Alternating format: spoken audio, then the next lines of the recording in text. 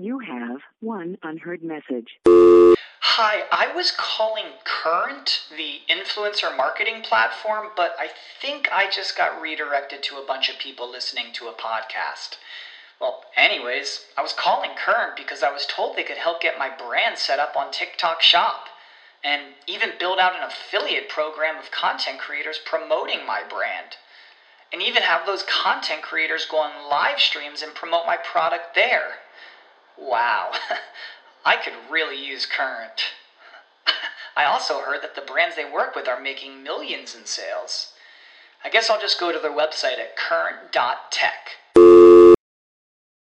Support for this podcast and the following message come from Corient. Corient provides wealth management services centered around you. They focus on exceeding your expectations and simplifying your life. Corient has been helping high achievers just like you enjoy their lives more fully, preserve their wealth, and provide for the people, causes, and communities they care about. As one of the largest integrated fee-only registered investment advisors in the U.S., Corient has deeply experienced teams in 23 strategic locations. Corient has extensive knowledge spanning the full spectrum of planning, investing, lending, and money management disciplines. Leverage Corient's exclusive network of experts to craft custom solutions designed to help you reach your financial goals, no matter how complex they may be. Real wealth requires real solutions. For more information, connect with a wealth advisor today at Corient.com. That's Corient.com.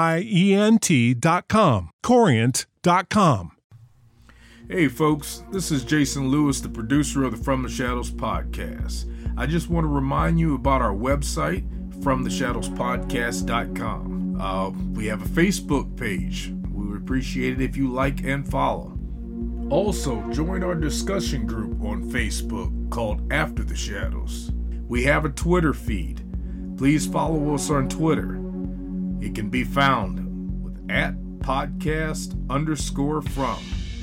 Follow us on Instagram at From the Shadows Podcast. We have a YouTube channel.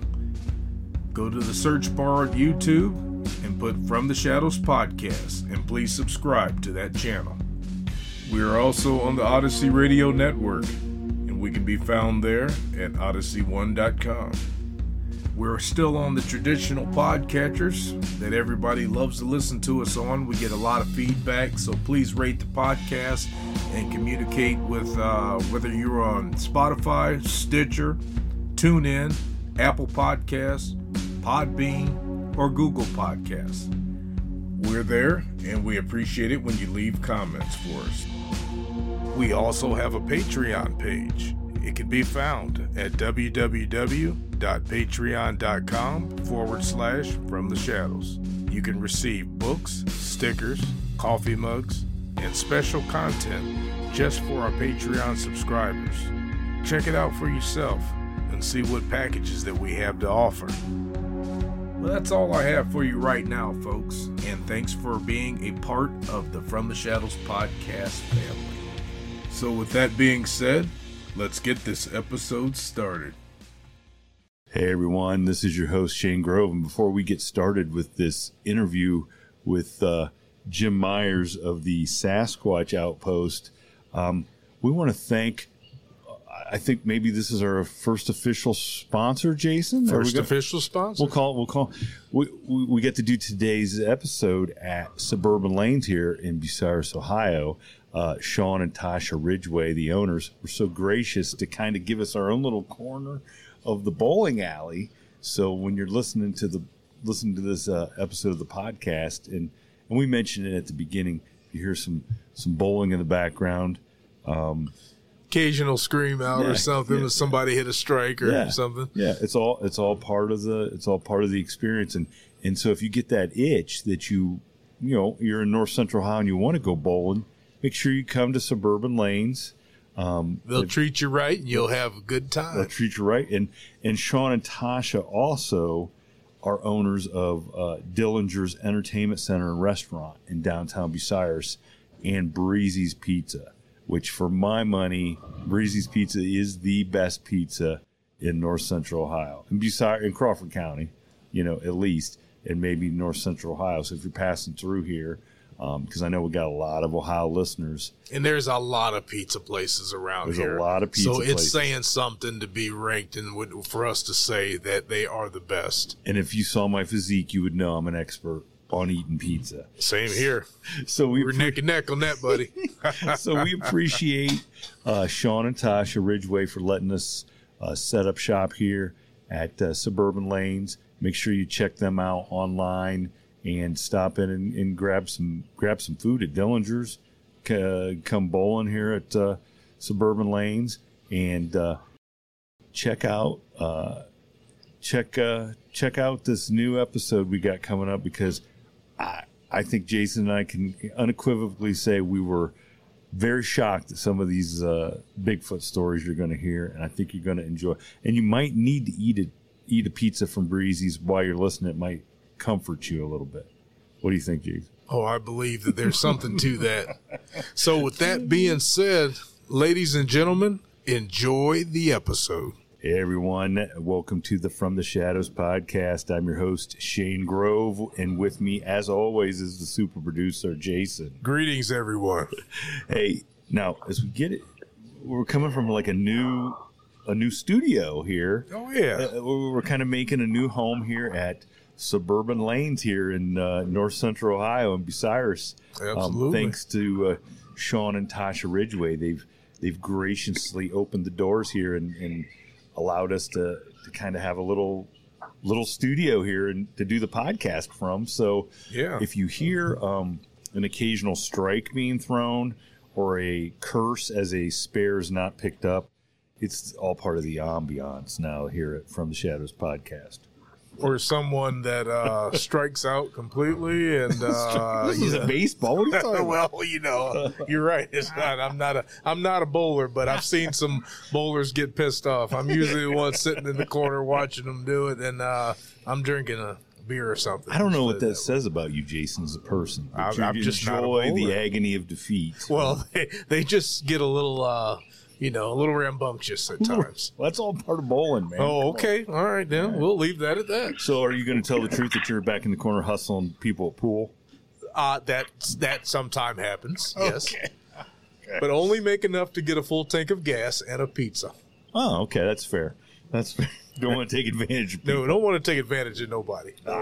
So joining us on this episode of the From the Shadows podcast is a super interesting guy. He is the owner of a store that I cannot wait to go out and visit, the Sasquatch Outpost in Bailey, Colorado, as well as the host of with a name like this, how can you go wrong? You Don't Know Squatch podcast.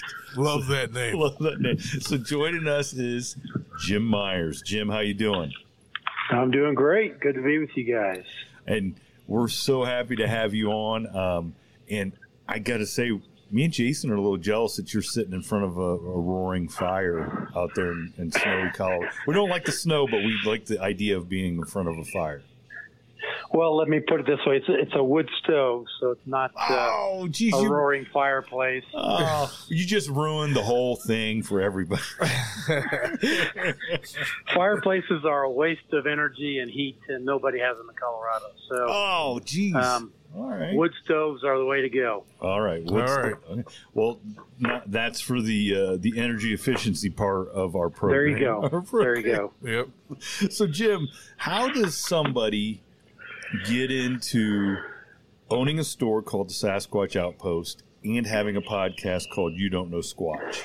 We got to hear this. How the genesis of this. All right. Well, I'll give you the lowdown here.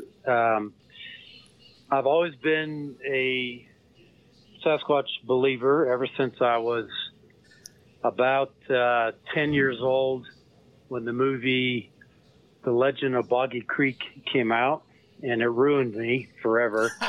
That seems to be a common theme for a lot of like we're I think all about the same age, and that seems to be like the point where it kind of changed everybody's life when it came. Oh, all of us believers, yeah. Yep.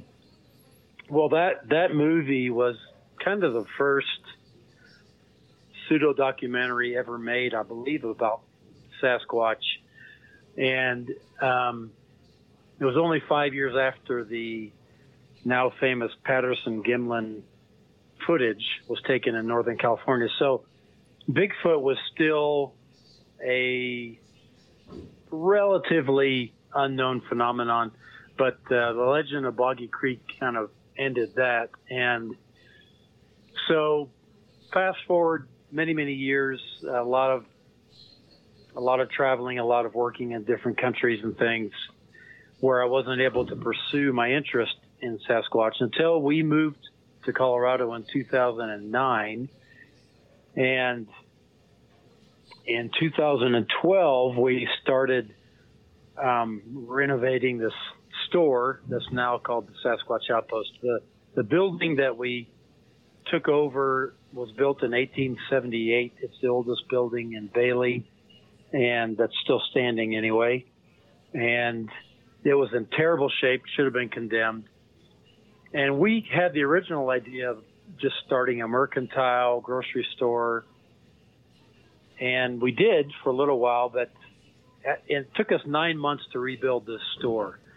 And during those 9 months, two things significant happened. The first was I met my first Sasquatch eyewitness, and it was a gal who lived at the time just on the outskirts of Bailey. She managed a local lodge called Bailey Lodge, and she and her best friend were behind the lodge, maybe half a mile, just like May. I think it was early May.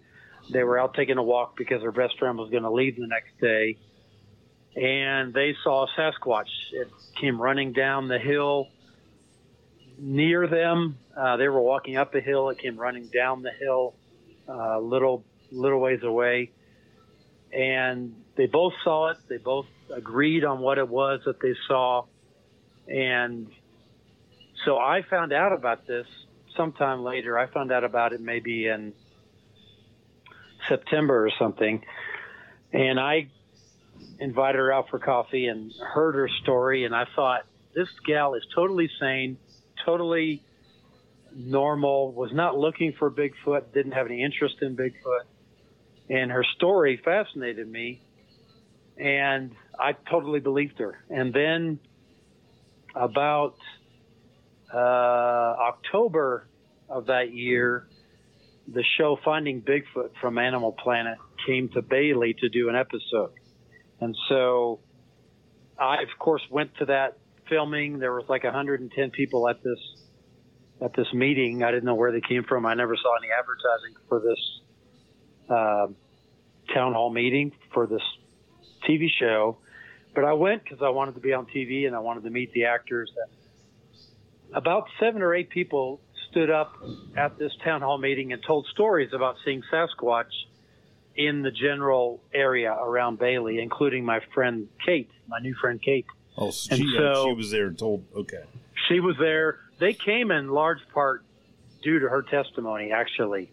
Oh, I found out later. So met Bobo for the first time. I've gotten to know Bobo since then, but and Cliff Barrickman. But I told my wife after that meeting. Now, I took a little funny aside. We were already kind of building the idea of doing something around Sasquatch, even in our grocery store. And so I had made this wooden cutout, like 7 feet tall, of Sasquatch holding a sign, just a 2-dimensional cutout, holding a sign that said, "I don't believe the evidence supports the existence of humans." And so they ended up taking that sign. I told the producer of the show about the sign. I brought it with me in my pickup.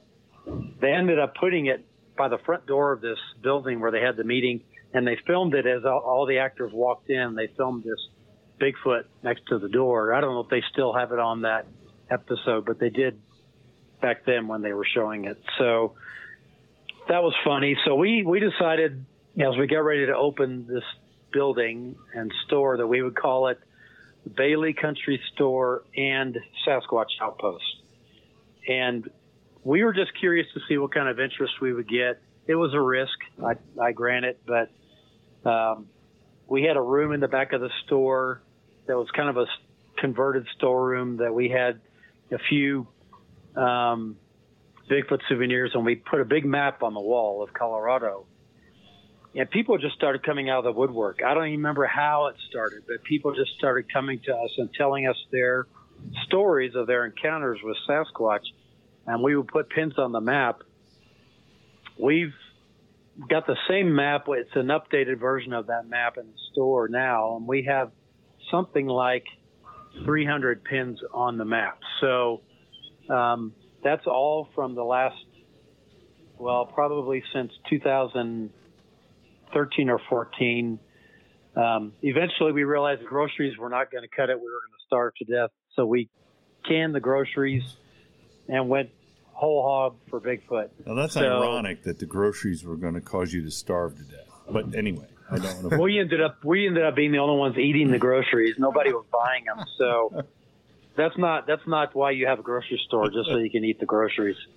Just if you ever decide to open a grocery store, that's a good sign that things are not going well. You've completely deterred me from opening a grocery store. But we never looked back.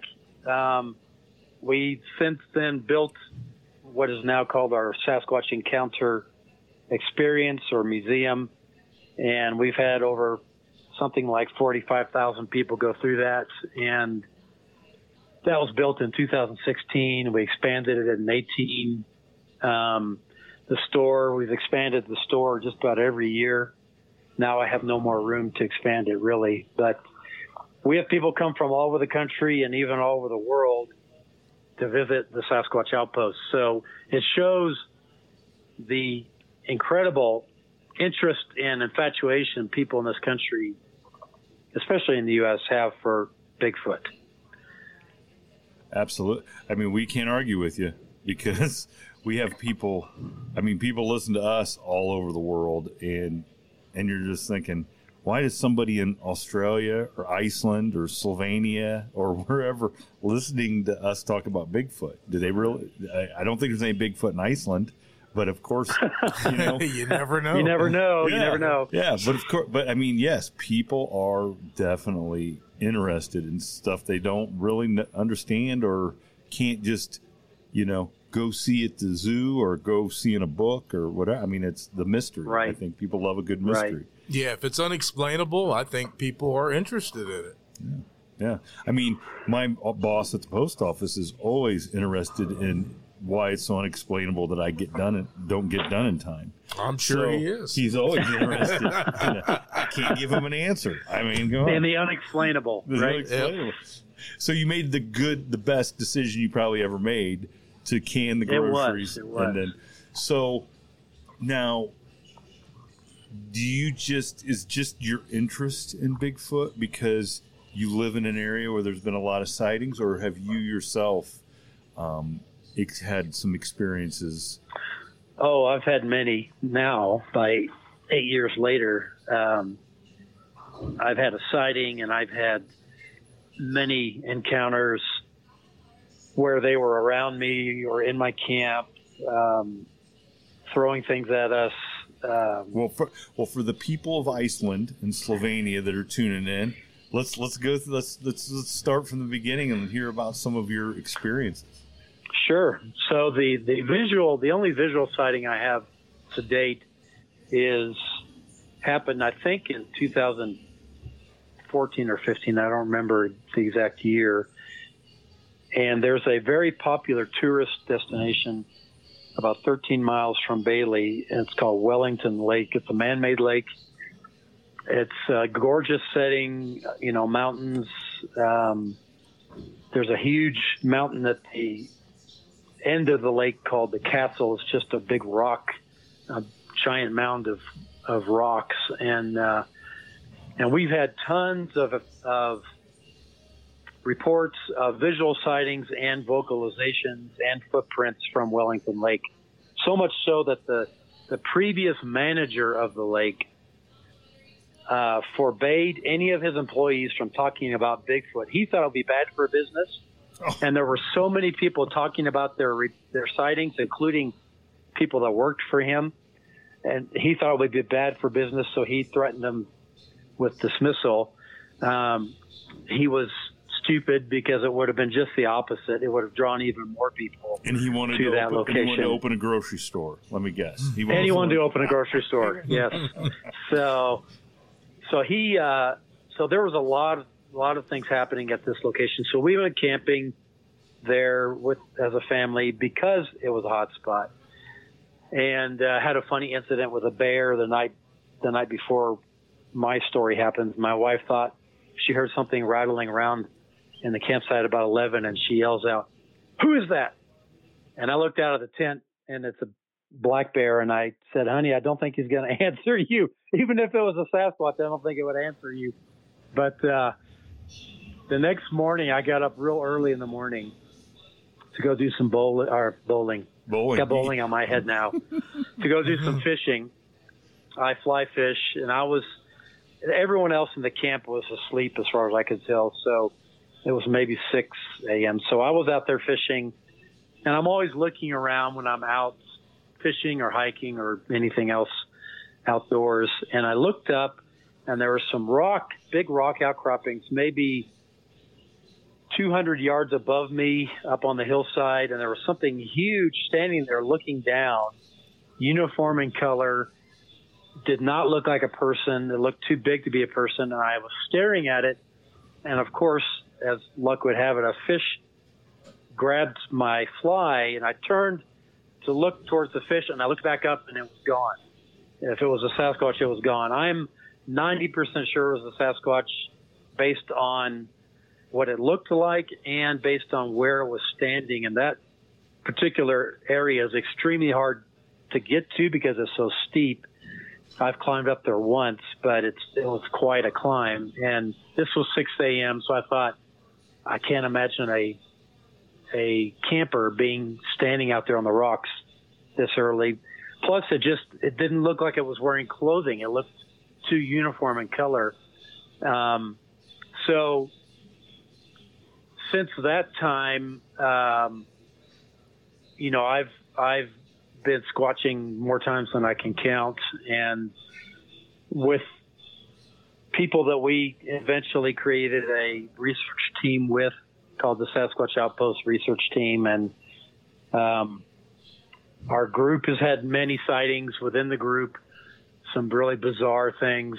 But probably the first incident I had happen that was a close encounter was taking a couple out in the woods at night in an area where there had been 3 sightings in the previous 2 weeks. It was it's a camping area as well up here, but there have been 3 sightings in and around this camping area over 2 weeks of a large male Sasquatch. And so I went out to investigate one night by myself, felt extremely uncomfortable being out there, didn't have my gun on me, didn't even have a very strong flashlight. But this couple, it was 4th of July night. They came over to our house for 4th of July weekend, and they wanted to go out and do this. So we drove the 40 minutes or so to this location. We got there about 9 at night and headed in with our headlamps. And this was probably in June or July of 15, I believe. We got back into the woods.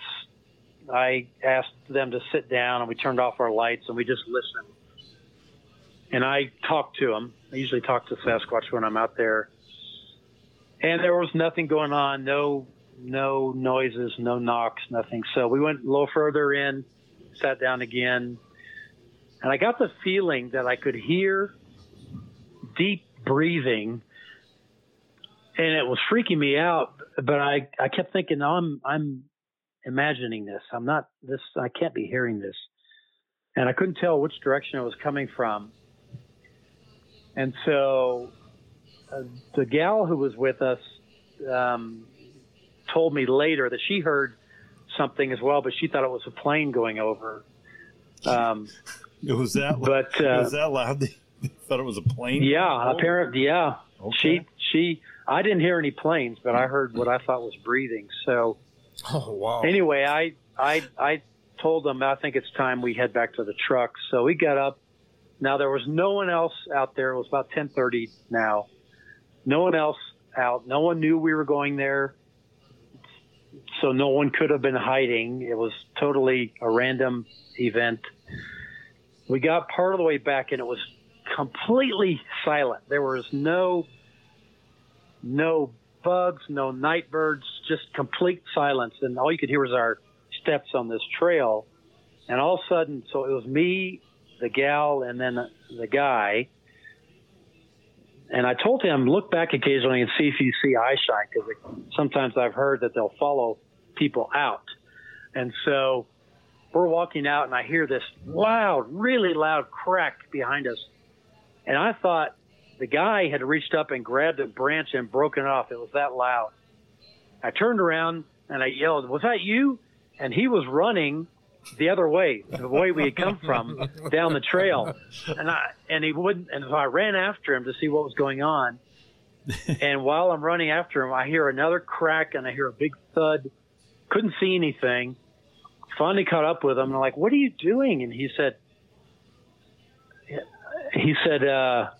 something threw something at us and they hit a tree behind us.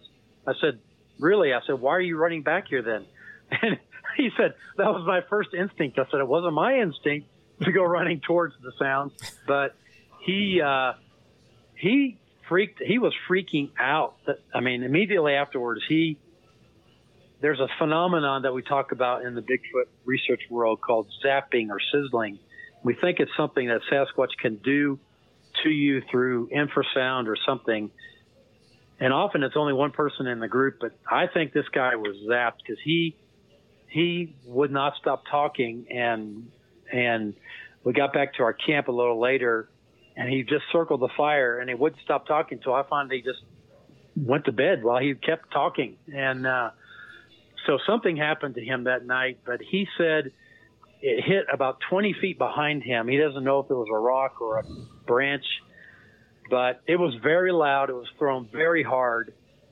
Well, there's only two things that can throw an object. That's people and Sasquatch. You have to have an opposable thumb. Right. So I've since had them do that more than once, throwing things at us. Never hit us yet. We've never been hit. I think their aim is impeccable, but they throw it for their amusement. They throw it, I think, to let us know they're there. In that occasion, I think they threw it to make sure we left. It was a time to go signal, I believe now. But if they could have hit one of us, it would have been catastrophic from the sound of whatever it was that hit the tree. It would have taken one of us out, probably. But many times. So just imagine that, like the mental picture you just gave me of just Bigfoot's out in the woods, like, we're just going to throw rocks at trees, like. Just like humans would if you were like, walking through the woods, picking up a rock, picking up a dirt clod, trying to hit a squirrel, trying to, whatever.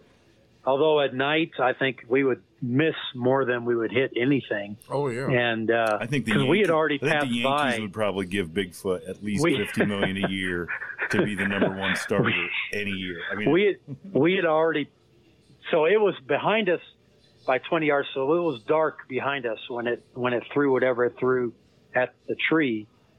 So it threw it in the dark and still hit it. And so that was probably my first close encounter. That was predated my sighting. Since then, I've been out in the woods hundreds of times.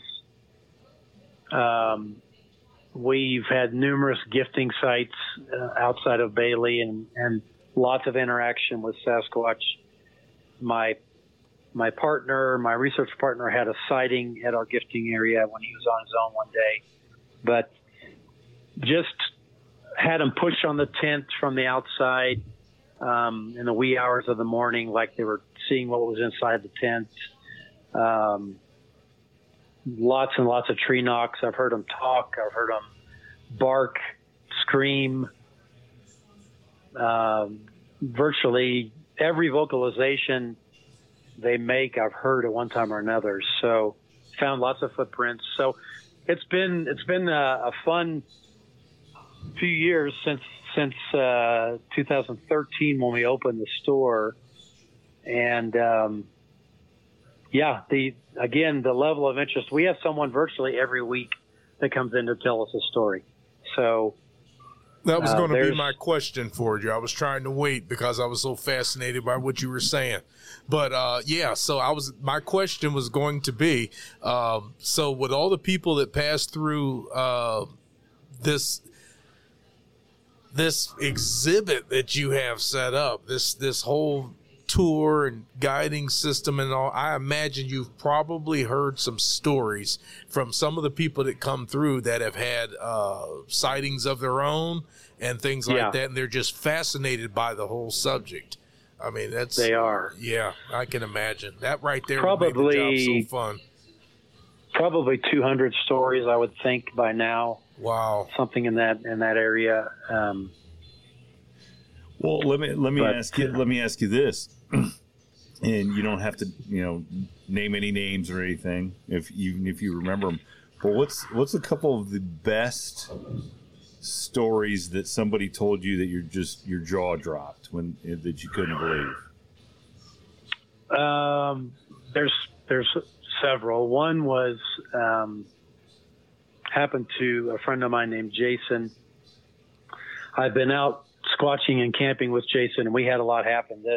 The incident where we had them pushing on the tent, I was with Jason that time, and we found footprints and marks on my truck and a lot of the things that same weekend, and we heard them talking the same weekend. But so when he was just getting started doing all this kind of Bigfoot research, he was out camping near I think in the San Juan Mountains in Colorado. And they had been out for several days. Nothing really had happened. And typically when we go out, what we're waiting for, everything is oriented towards nighttime in the campsite, because if you see or hear something during the day, you're lucky. Our assumption, which has been proven many times over now, is that once we come back to camp, we don't hesitate to make a lot of noise when we're in camp and play music and talk. Once we're all in our tents and things get quiet is when they will come into camp. And so just checking to see what we're doing, what food we've been eating, et cetera. So we were out camping, or Jason was out camping in this occasion in the San Juans. It was raining. This was their last night at that location. It was raining. I can't remember how many of them were camped there. A few, not just him. And he was in a little backpacker's tent. So, and he's a big guy. So the tent wasn't much bigger than him. And he had draped his rain poncho over the top of the tent because his rain fly had been ripped. So he was just trying to keep some of the rain off the tent. So he woke up 2 a.m. or something and heard commotion in the campsite, heard things moving around. Because it was raining, while it was raining, these things were moving around. When the rain would stop, everything would stop in the camp. Like they were waiting for more noise interference. So he heard them, whatever it was, open. They had a Dutch oven, cast iron pot on the fire. It opened the pot. He could hear it, open it. He could hear it put the lid back down on the pot, which a bear is never going to do. A bear is just going to knock the pot over and eat whatever's inside. This was very particular, about opening and closing the pot. Then he said it seemed like this thing became aware that he was awake. He doesn't know how because he wasn't making any noise. And all of a sudden it marched over to his tent, and he said he was about 30 feet maybe from the fire, and it felt like 3 steps it was there, just boom, boom, boom, and it knocked over some wood that he'd stacked up outside the tent, and it was just standing there, and he knew it was right next to the tent, and so he's lying there wondering what's going to happen. So then all of a sudden, on one of the screens on the top of his tent was ripped, so it left an open space, which was part of the reason why he had his poncho over the tent. All of a sudden, this thing pushes its hand through that hole with the poncho in its hand, and it's kind of kneading the poncho in its hand. This is like a foot above his head, and he said the hand was humongous. And so it's kind of crumpling this poncho in his hand, and then it pulled his hand out, and it must have gotten down on all fours, and all of a sudden it pushed its face into the side of the tent. Oh, and my goodness. So he said it was as big as the bottom of a 5-gallon bucket. And he said he could see the nose, the eye, the eyebrows. So it pushed its face in, and it takes a big sniff. And Jason has a .45 pistol in his hand, pointed right at its head. And he's desperately trying to decide what to do, because he's thinking maybe it's going to kill him. And, I mean, it was a terrifying experience for someone who'd never had something like that happen, for anyone, really. Right. And so he's struggling. What do I do? What do I do? And he said something in his head, like he said it was an angel. I mean, he said it was weird. Something said to him, move your legs. And he said it felt like my legs were concrete, but he managed to shift his weight in the sleeping bag, and this thing literally went whoop, and pulled back from the tent and stood up. And he said by then it was just getting to be light. So he could see a big shadow rise up next to the tent, and then it made a call of some kind and started walking out. And he said he heard 2 or 3 more walk out behind it and left the camp. And he said, I am so glad I did not shoot that Sasquatch in the head. Whether it would have killed it or not, I would have been dead, because if it had killed it, he says the others in the campsite would have immediately jumped on me. I'm sure of that. So he endured that situation, but he's since named that Sasquatch. He's been back there many times, and he's encountered the same Sasquatch numerous times, and he calls him Grumpy because he's always in a bad mood, growling or complaining about something, and he behaves more aggressively than most of the Sasquatch that Jason's come into contact with. So that's probably the scariest firsthand story I've had. Another one recently, and then I'll stop after this story and see if you guys have any questions. But I gotta rehinge my jaw, so go ahead. You got okay. Yeah. A gal called or texted us through our website and said, I've had Sasquatch active at our cabin and even at our house. Please call me. So I called her up. She lives in Denver, I believe. And they have a house, a cabin in Tabernash, Colorado, which is near Winter Park ski resort. So, and they've had it for forever.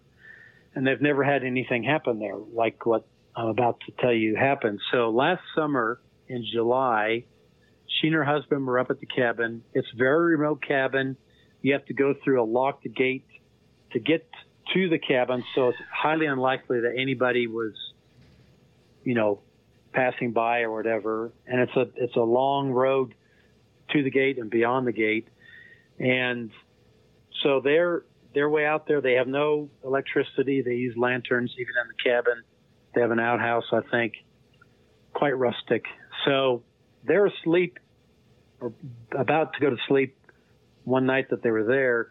And all of a sudden something smacks the side of the cabin really hard. And it woke them both up. And then the rest of that night was this terrifying incident of these things slapping the cabin, scratching really hard on the outside of the cabin.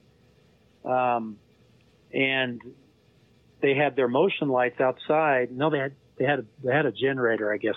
They had their motion lights outside coming on and going off, coming on and going off. And whenever they would look out there, they wouldn't see anything. So that was the first night. The second night, the same thing happened again. They hit the window, and this gal said, I don't know how they didn't break it. They hit it so hard. And they were still scratching and banging on the sides of the building. And she got fed up at one point and went outside and yelled at them something like, leave us alone. We're trying to sleep. But it carried on. And so the third night, if I remember correctly, she was determined that they were going to get some sleep, and they knew what it was by then. They figured it had to be Sasquatch. So she has a pistol in the cabin, at least one. And at one point, the motion light came on outside, and she went out on the porch. Now, it takes some guts just to go out on the front porch when all this is going on outside. She went out on the porch and looked out in the yard where the light was shining, and there was a particular pine tree, and there was something standing behind it.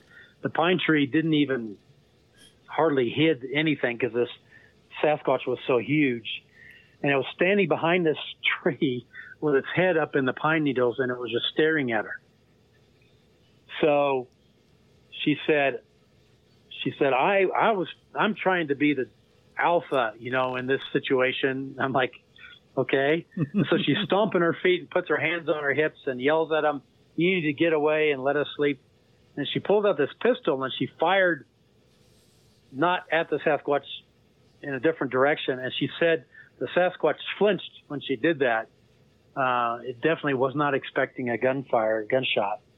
And then she ran in the house, and she said it was quiet the rest of the night. They didn't come to the cabin. They didn't bother them anymore. So that gunshot must have accomplished what she wanted. Later, she reached out to Matt Moneymaker, who did the Animal Planet Finding Bigfoot show. And he said, I think they wanted food. That's why they were banging on your cabin. Maybe not. I don't know. But he hypothesized, and he may be right about this, that the big fires we had the last couple of years may have pushed the Sasquatch into areas that they were not in before. And maybe that was why they suddenly showed up and started interacting with their cabin and them. And, maybe they're hungry. Maybe they decided that humans are a good source to give us food. So, that's all speculation. But so this summer, I may go up there and do an investigation at her cabin. But,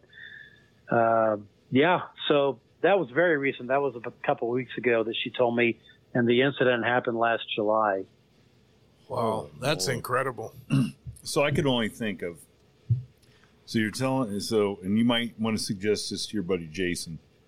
You can go to any RV center and buy a nice trailer or a motorhome that you can go camping in, other than a tent. And all I could think of, and this is just, maybe, neither here or there, but people our age, when you said that he pushed his face into that tent, all I could think of was Fred Sanford telling Aunt Esther she was so ugly they used her face to make gorilla cookies. And then you said they called the Bigfoot grumpy, and I'm like, that's perfect. Yeah, maybe you should. That's perfect. Call the Bigfoot Aunt Esther. But that is I'm telling you, that is the scariest thing I think I've ever heard. That would have been a very terrifying experience. How do you, Jason? That's just incredible. He kept doing it after that. That didn't dissuade him from. Did he invest doing what we do? Did he invest in adult diapers to take and start wearing? No, he invested in a bigger tent. In a bigger gun. We tend to not stay in campers because you can't hear anything. Can't hear as much in a camper as you can in a tent.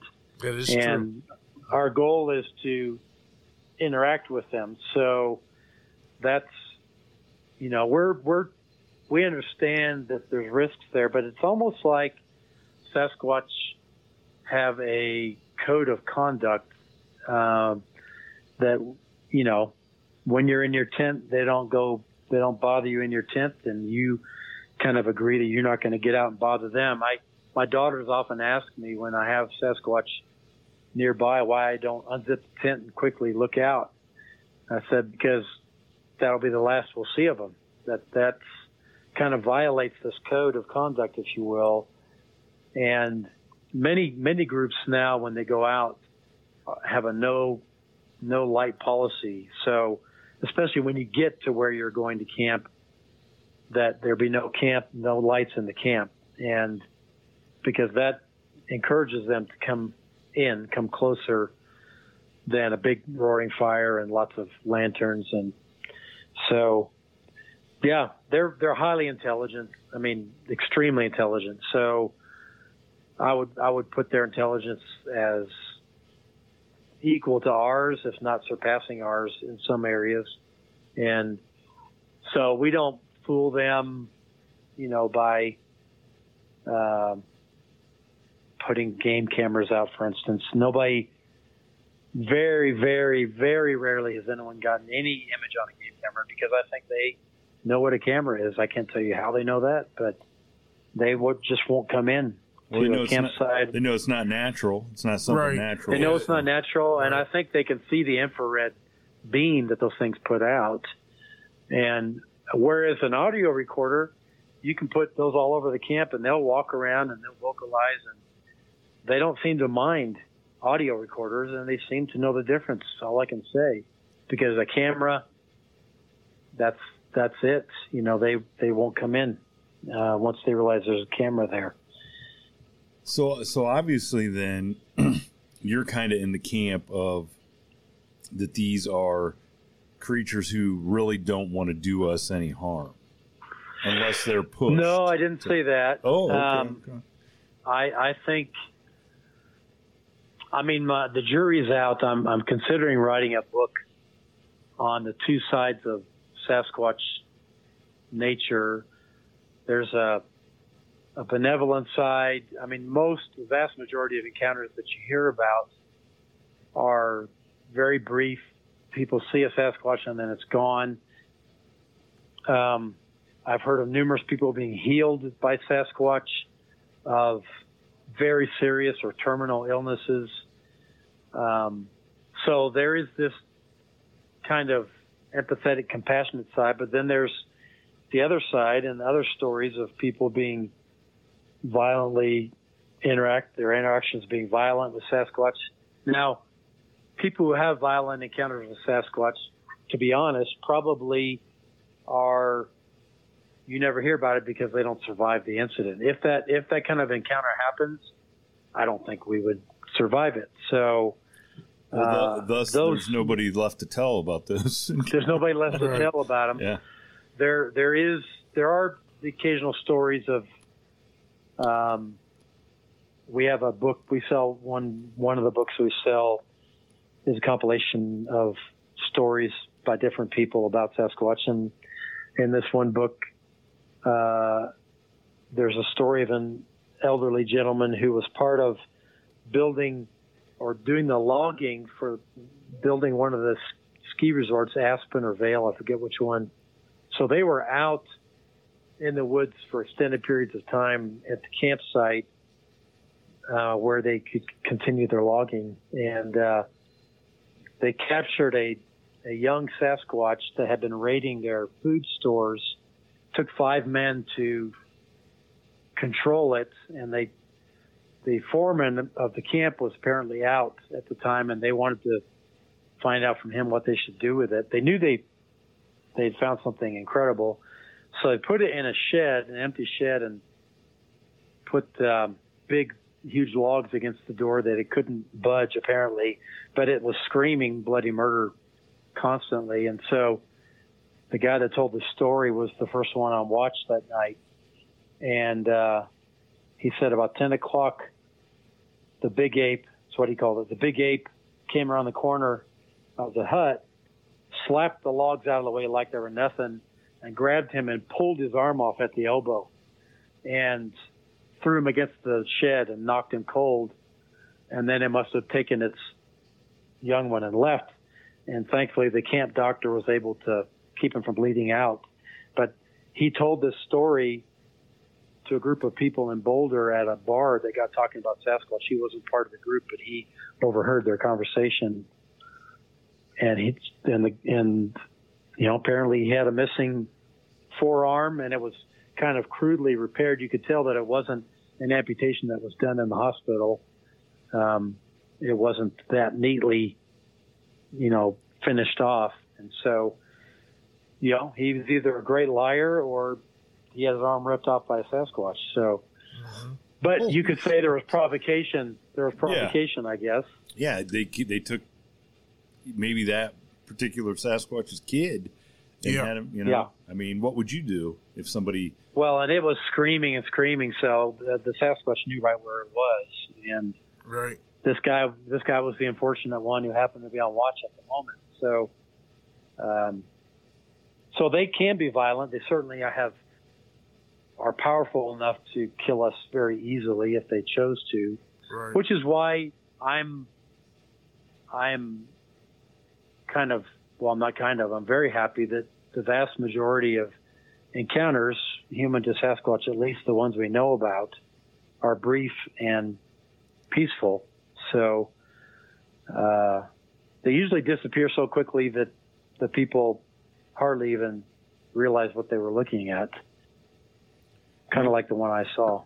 Now, what is your what is your thought on the whole storyline about people missing in national parks?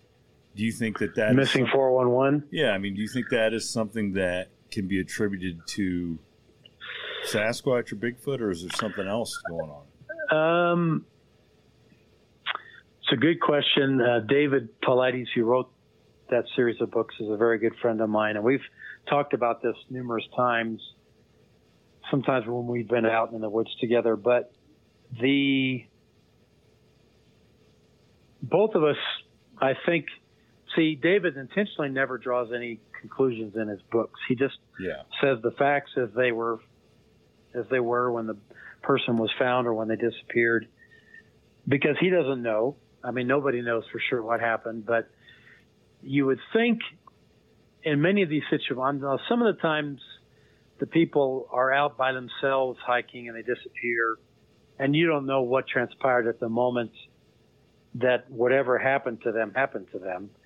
But there's many other situations where people are hiking with someone else or jogging with someone else or whatever, and one of them just simply disappears, just like they vanish into thin air.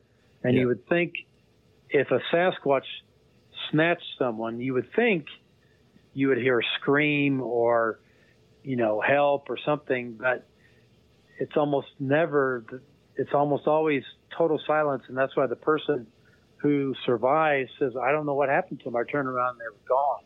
And you would think they would have heard the noise of a Sasquatch coming and grabbing someone if that's what actually happened.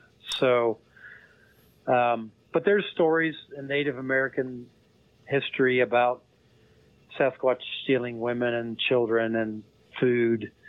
And, there's anecdotal evidence that would say that they have taken people in the past, or maybe still do, I don't know. As like we were talking, if someone goes missing, it's interesting when people who've gone missing are found, sometimes their bodies are found. And they're found far away, 1 mile, 2 miles away from where they disappeared or farther. And sometimes all that the story will say, all that the law enforcement will give up is that the person was found in territory so rugged that a helicopter had to get their body out. And they don't say how they died. They'll say cause of death was consistent with where they were found or something like that. I mean, what does that mean? I don't know. It's like double talk. Yeah, double talk. And so, I want to know, did this person die from blunt force trauma? Did they, were they torn apart? I mean, what happened to them? How did they get where they were found? Because they weren't They didn't get there on their own steam. That wasn't where they were going, but that's where their body was found. So it's whether Sasquatch is responsible. I can say this with confidence. I know of no Sasquatch researcher that I know personally or even know about that's ever disappeared or had a violent encounter with Sasquatch. And there's a lot of us out there doing this. And so, you know, you would think if this was something that happened all the time, it would have happened to one of us. And if it did happen to one of us, I'd probably stop doing what I'm doing. But again, they seem to respect this unspoken code, and they don't. I mean, I won't say that they don't ever try to intimidate us by throwing stuff or making loud noises or even knocking trees down near people. But again, it's very different to have a tree fall 30 feet or 30 yards from where you are to having a tree fall on you.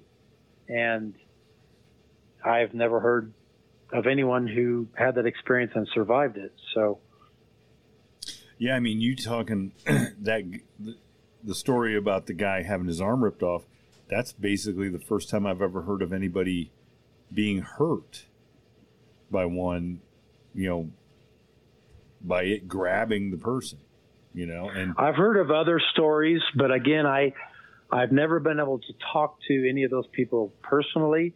And if I do write this book, I can only write about firsthand, you know, I have to be able to track people down and get a story from them, because I'm not ever going to be satisfied to write about a second or third hand story, because you have that much more probability of that being untrue or unreliable. Whereas if I can talk to the person themselves, at least I can say, this is what I was told by the person this happened to. So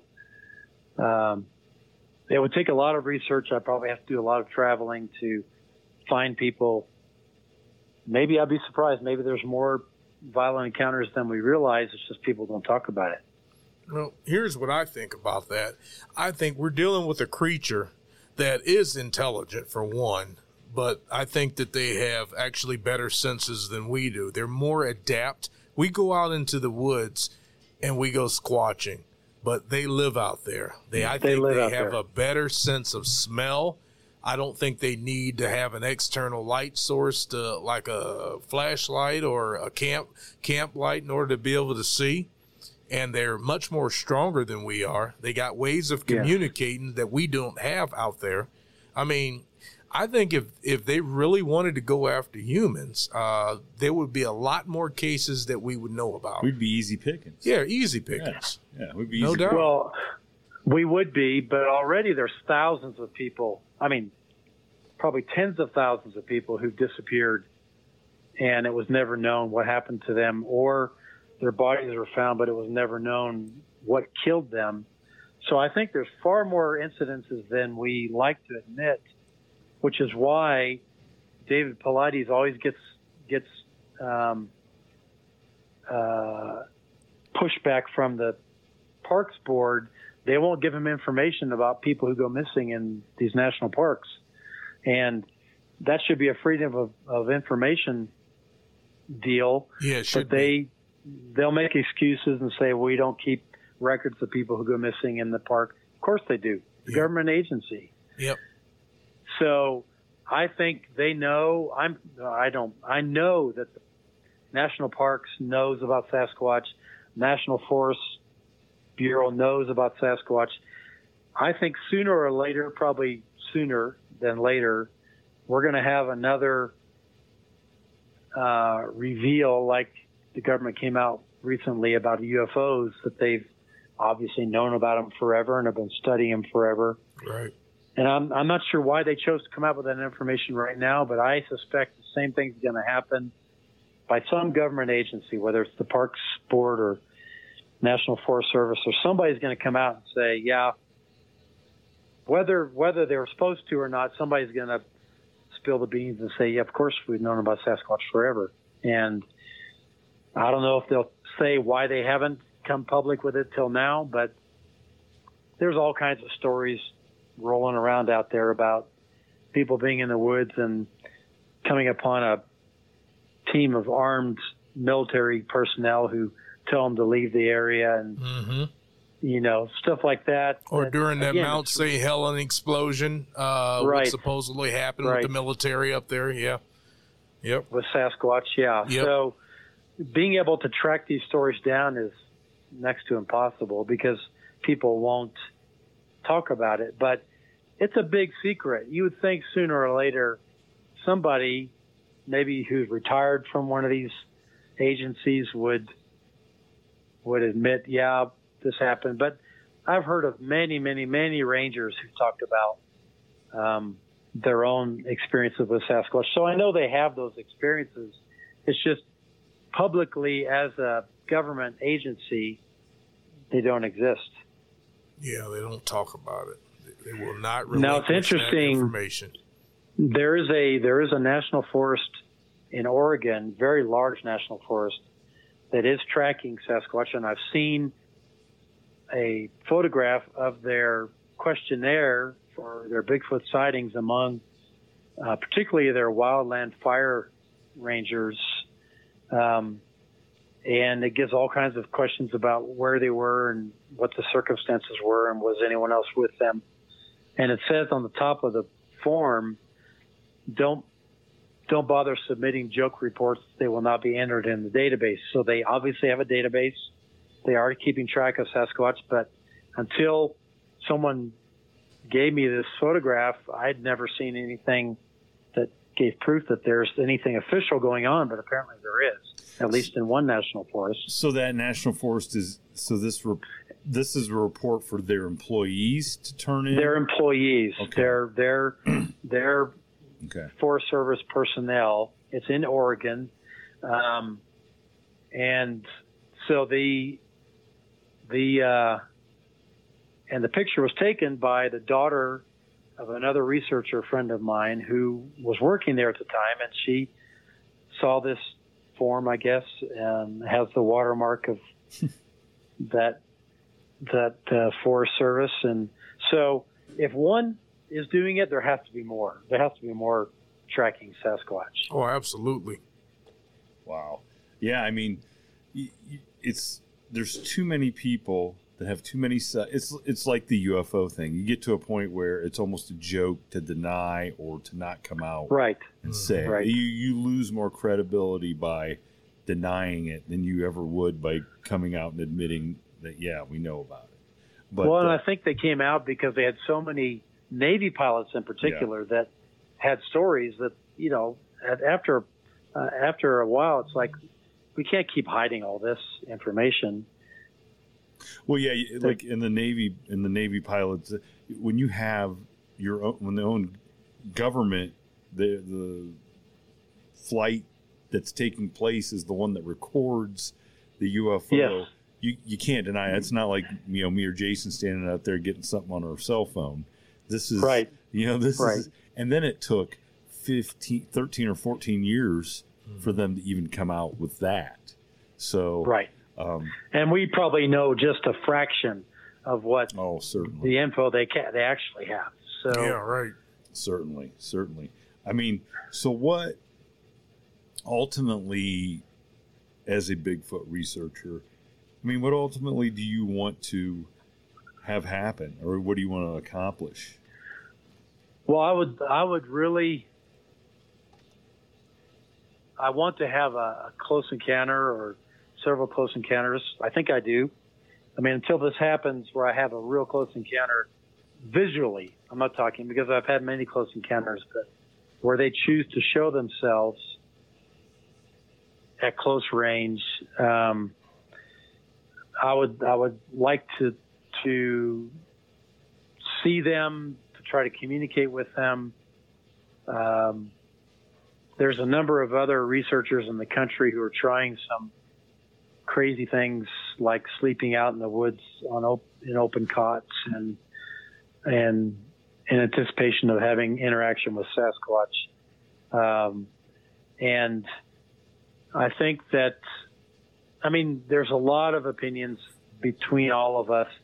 Unfortunately, this Bigfoot community is a very divided community, and between probably those who would say Bigfoot is purely flesh and blood, relative of Gigantopithecus or something, or the woo side, which would say no, they're more than flesh and blood. They're interdimensional. They disappear. They do all these other things. So, if all of us, regardless of our perspectives, could pool our combined information, we'd probably be way further along in our research. But everybody seems to be very territorial about what they're doing and what they've discovered, and where they're having experiences, and it's a funny community. Yeah, I agree with that. Research community. You know what that you saying that reminds me of is listening to one of these serial killer podcasts where in the 60s and 70s these guys were committing all these crimes, and all these different agencies had all this information, but they wouldn't share it with each other. And if they just had, they would have caught them way sooner. Yeah, they would have caught them a lot sooner. It's like this arrogance of, I'm not giving you my information and stuff because I want to be the one that catches them, or But here's the thing: is number one, you're not catching them. Okay, what you guys are doing, you're not going out with the intention of catching one and bringing a specimen back. It doesn't even sound like you guys are trying to catch one on film or anything. You just kind of want to have the experience, right? And even that is not going to prove to the majority of people. That's just your story, your own experience, what you know. And because if you took a picture or took a video, people are still going to try to debunk it anyway. But when we have enough researchers out there with giving empirical evidence of them having experiences and everything, I mean, it will eventually, the truth will come out. I mean, it's going to make sense, where it's going to be more popular to believe that than would it be to believe otherwise. Yeah. Yeah. And in many ways, there's so much evidence out there for Sasquatch being real. Mm-hmm. I mean, there's 50 to 70,000 sightings that have been documented over the past probably 50 to 60 years. That's a whole lot of people to believe are mistaken or saw a moose or a bear and thought it was a Sasquatch. We're not that stupid. People are not stupid, and that's what we get accused of is, well, you're just seeing bears standing up or whatever. No, that's not what we saw, and it insults people's intelligence to be told that. Yeah. And so that's why a lot of people don't want to say anything. You didn't see a bear standing on that little outcropping. No. Okay. So like you said, all it was is either and so what's the odds then that you look away and a person decides they're going to disappear at the minute you look away? And if it had been a person, it was maybe 2 or 3 seconds at most. They would have had to turn, and they would have still been walking back into the trees, which were maybe 30 yards behind them. Yeah. I would have seen them walking back. But I looked back, and it was literally gone. It just wasn't there. Mm-hmm. And so we have numerous people in our research group that have actually watched them disappear. They had their eyes on them when they disappeared, and it just kind of dematerialized into nothing. That's just extraordinary. It is, and these are totally credible, believable people. They have no reason to lie. In fact, if the story is not true, they're doing themselves a lot more disservice by telling it, because people are going to think, okay, not only do you believe in Bigfoot, but you think that they disappear. Yeah. You really are out there. I mean, there's something wrong with your head.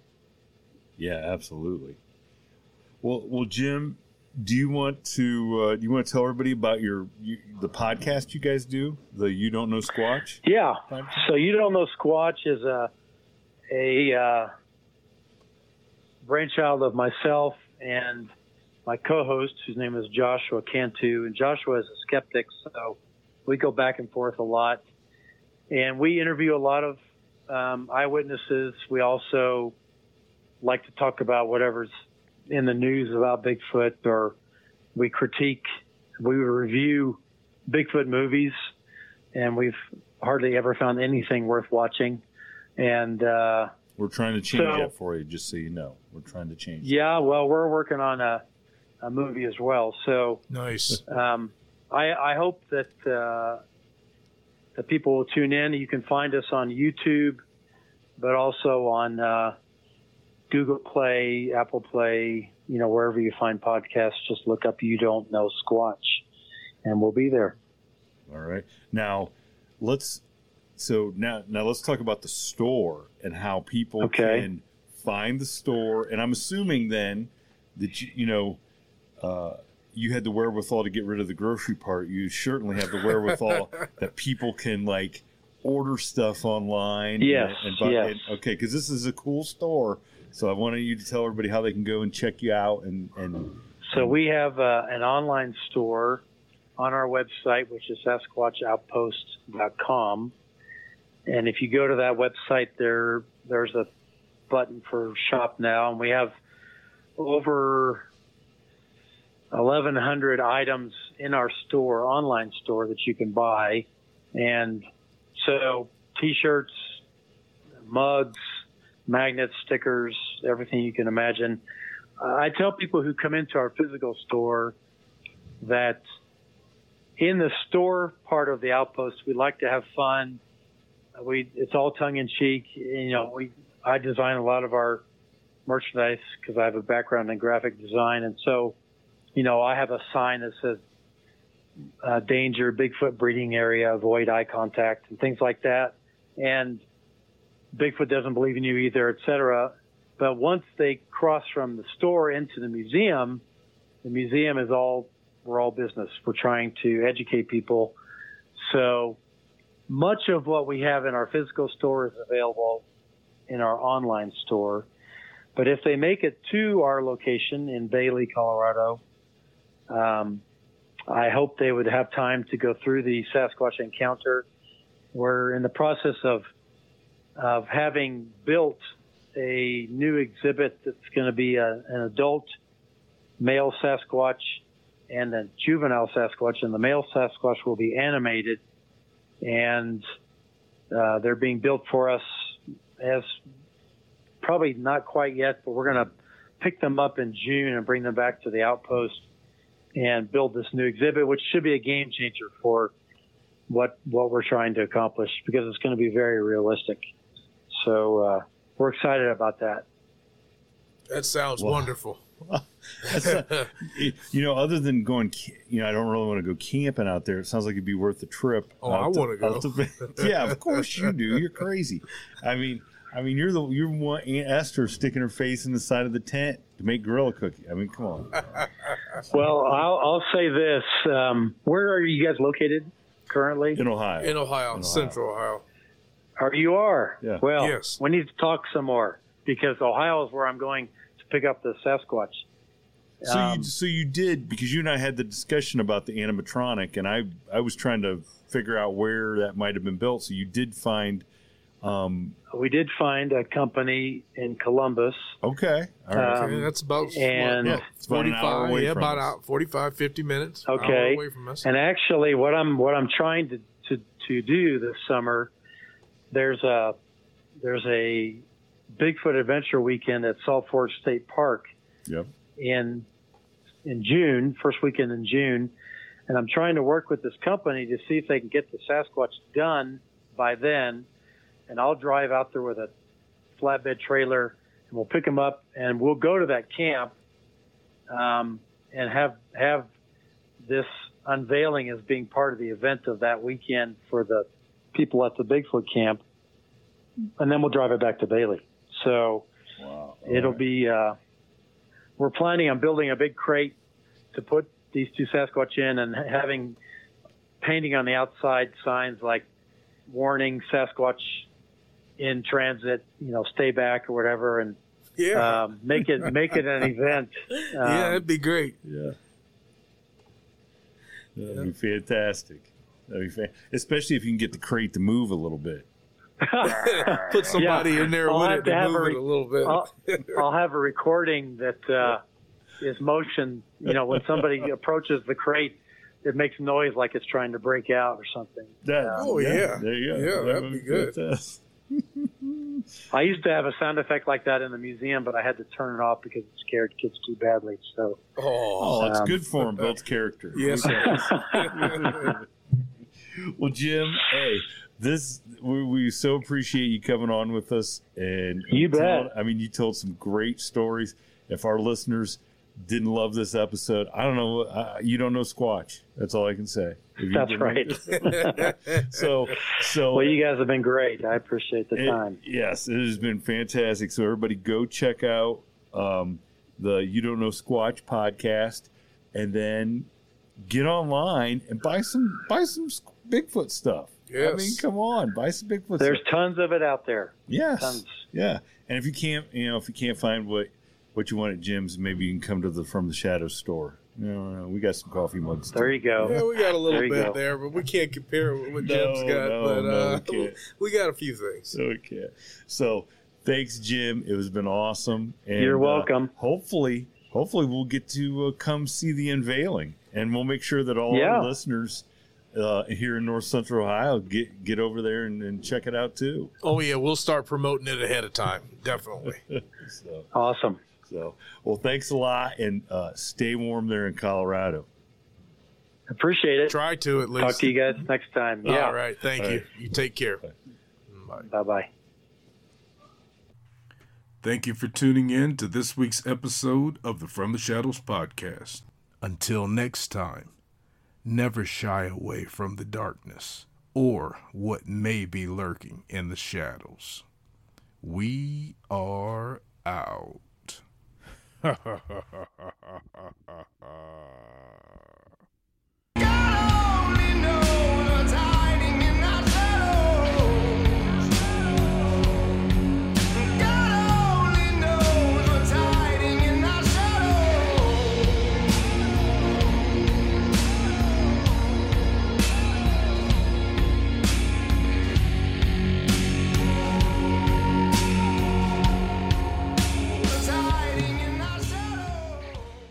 Save big on brunch for mom, all in the Kroger app. Get 16-ounce packs of flavorful Angus 90% lean ground sirloin for $4.99 each with a digital coupon. Then buy 2, get 2 free on 12 packs of delicious Coca-Cola, Pepsi, or 7-Up, all with your card. Shop these deals at your local Kroger today, or tap the screen now to download the Kroger app to save big today. Kroger, fresh for everyone. Prices and product availability subject to change. Restrictions apply. See site for details.